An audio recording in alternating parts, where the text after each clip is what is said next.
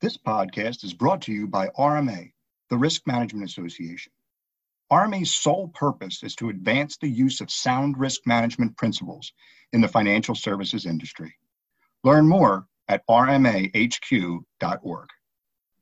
Hi, I'm Stephen Krasowski, Communications Manager at RMA. Today I'm joined by Lisa McDonald, Chief Risk Officer at ATB Financial, to discuss how her bank has used KPIs to continue to meet the needs of its customers. Lisa, thank you for joining us. Thanks, Stephen. It's great to be with you today.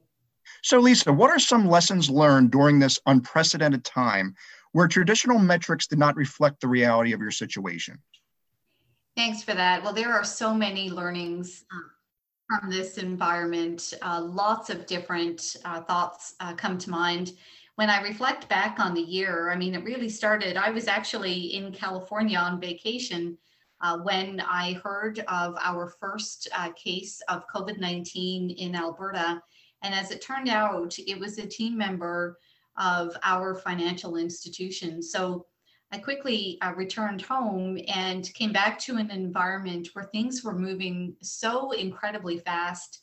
And there really wasn't a whole lot of information. And candidly, it was a little bit chaotic. The environment felt like chaos. And so when I reflect back on the year, a quote from Game of Thrones comes to mind, actually, where one character says to another that chaos is a ladder. And so when we set out to manage our way through this unprecedented time, we really looked at how we could leverage risk management to create a ladder out of this environment, both for our clients and for our team members. So we certainly weren't thinking about KRIs or KPIs at the beginning of the crisis. We started first with asking ourselves some very big questions. How might this impact our organization? How might this impact our various stakeholders, including our customers and our team members? And what might those stakeholders expect of us? And then with all of that information in mind, what did we need to do differently? And so at ATB, this actually started with our risk appetite statement. And we used our risk appetite statement as a reference tool to help identify what risks might derail our business plans. And we also used it as a tool to assess how the crisis might impact our overall risk performance. And so with that perspective, we completed our stakeholder analysis and then set out to do the work. And once we had a view of the job to be done, that's when we returned our perspective to some key metrics. So we worked towards three goals. How do we keep people safe? How do we provide support to our clients? And how do we maintain the health of our organization? At the time, no one understood the severity of the situation, and we were all moving very fast as an industry to provide support to our clients and our economies. And so we also used scenario analysis and other feedback levers to shape how we were responding. And every day we learned more, and every day we were able to see where we might be able to better manage risk and where we could maybe even take more risk. So when I look back on the learnings, a couple come to mind. First is, of course, chaos is a ladder. And during periods of stress, risk management can really provide a path to work through the most unthinkable of times. Data. As we're thinking more comprehensively about our data strategies go forward, we also need to think about how we can access real-time data and what teams will need that access and whether or not they have the right tools. Data strategies need to be broad and not just based on the least needed approach. During times of uncertainty, you also need to expand your circle of experts. No one has a crystal ball, but you can pull together a comprehensive range of scenarios when you bring in different perspectives, and different views of the future highlight some different opportunities. The last learning I'd highlight is that don't let perfection be the enemy of good. When we're navigating the unknown, we just need enough to get a sense of how bad this will be so that we can organize for action. And as details become more clear, you can recalibrate and pivot from how bad can this be to how can we use this as an opportunity. Lisa, did you need to create new KRIs during the crisis? And are those still in place? Absolutely. We used quite a few metrics. Some of them were traditional metrics that we had in place prior to the pandemic. We changed a lot of the reporting frequency on our traditional metrics. So some metrics that we would look at once a quarter or once a month, we moved to weekly and sometimes even daily. And we also created new metrics to help us navigate the current, well, at the time, the current crisis environment. So we did have a comprehensive set of metrics that we relied upon to signal when we might be deviating from our risk performance. And we looked to a series of other metrics to help us plan next steps in the organization. Lisa, have you changed your metrics on a permanent basis now that we have experienced a life-altering event, or should we rely on past proven metrics to move forward? I think you have to select metrics that can support forward momentum. Taking a hard look at how things are changing should influence how strategy needs to evolve, and then how metrics should also be updated. And so risk management will always rely on multiple tools and metrics. There are many tried and true measures that have stood the test of time, and it's upon risk management to also monitor for the unexpected. So we have quite a few metrics that we had in place previously that we've recalibrated slightly. Like I said, we're reporting on a lot of them more frequently now. And we have other metrics that are specific to the pandemic, which I look forward to the day when we can retire those. And a lot of those would include tracking of external metrics such as test positivity rates, the R0 active case counts in our communities, and translating that into what we're observing among our team member community, including numbers of folks who have contracted COVID-19. And now, of course, we're able to track the number of vaccinations that are being worked through our communities. So we continue to monitor those new metrics. And as I said, I look forward to retiring those when the time comes. Great. So Lisa, how did your second and third lines of defense support business process changes that were being made at an accelerated pace due to the pandemic? Oh, thanks for that one. This was really a moment when, as a collective, we needed to act as one team. So all good ideas had to be encouraged and shared across all of our lines of defense.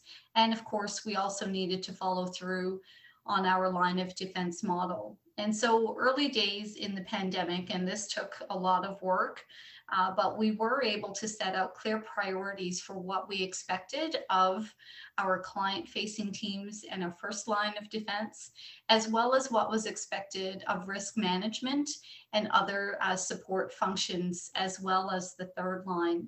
How that came to life, it was that risk management was very heavily consulted by the organization on what might be possible, where the risk floors really were, and how we should assess risk in this environment. And that happened across a number of different teams and business units in the organization. We also proactively engaged our third line of defense, our internal audit partners, to lean in and reviewed all of the tools and processes that were being delivered on the fly to provide real-time feedback on how things could be improved or altered to prevent material errors. Lisa, how are you supporting the rapid implementation of digital and online products and services from a risk management standpoint to ensure that products and services are being delivered in a safe and secure manner, but while recognizing the need for expediency? This is truly a really hard one right now. So we do have long-standing processes in place to evaluate risks inherent in our strategies and in changes to our products, services, and other business activities. But like all organizations, we are reflecting on how these processes are really adding value and how might we be able to better keep pace in this environment where digital disruption is truly upon us. So the primary concern that we are focused on right now is the acceleration of our capabilities to protect our clients and the organization from digital crime as we, along with every other financial institution and many other players in our economy, move towards a more digitized offering. So we've still got a lot of work to do in this space. Lisa, what areas of risk still exist in your current portfolios? So we do have a number of areas still that we are paying close attention to. As we look forward to a reopening economy, we will see a lot of firms and individuals who will resume business activity and return to pre-COVID levels of financial and credit health. And there will also be other individuals and businesses that are really going to struggle to return to a performing status. And so credit performance is very much top of mind and something that we're paying close attention to.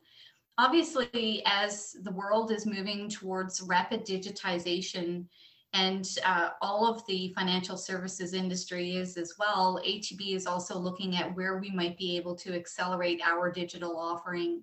And as we move into more of a digital space, we expect to see an elevation in technology related risks. And so that might be execution risks with regards to accelerating digital investments. It may include cloud related risks, and obviously there are third party risk management considerations that we're paying close attention to as well. The other thing that's heating up is digital crime. And so with the digital economy comes also an acceleration of digital crime, and many individuals now and businesses are dealing with bad actor interventions in their businesses. And we are hearing more and more from our customers about situations where they have been victimized by third parties. So that remains a key risk for us to monitor. And finally, we're still monitoring the pandemic, as everyone is as well. Even though there's a lot to be excited about with the reopening economy, there are still risks on the horizon, including the potential for future variants and the impacts that those may have should they find their way into our economy. So those would be the areas, Stephen, that we're paying close attention to right now. Great. So Lisa, to wrap up, how is your bank finding the balance between those who want to look past the pandemic and go back to business as usual, while at the same time, there's a feeling that there's a lot of risk not yet identified? This is always the challenging part. When you're coming out of a stress environment, there is a lot of opportunity for growth and recovery, while there's still a lot of work to be done to manage the impacts of a stress event. And so we have to find a way to support growth while also managing risks. As always, it's challenging to find the right balance, to find the right steps to navigate risk while also supporting healthy and prudent growth. And so it's even more challenging now because of the vulnerabilities in our operating environment, which I've just spoken to. So, back to the early part of our conversation today, we need to, keep focusing on building that ladder. What are the next prudential steps for the organization to take to manage its risk profile, to manage risk within risk appetite, while also finding those opportunities for growth and supporting the organization in its strategies to offer products and services to our customer base. Lisa, very informative discussion today. Thank you again for joining us. Thank you, Stephen.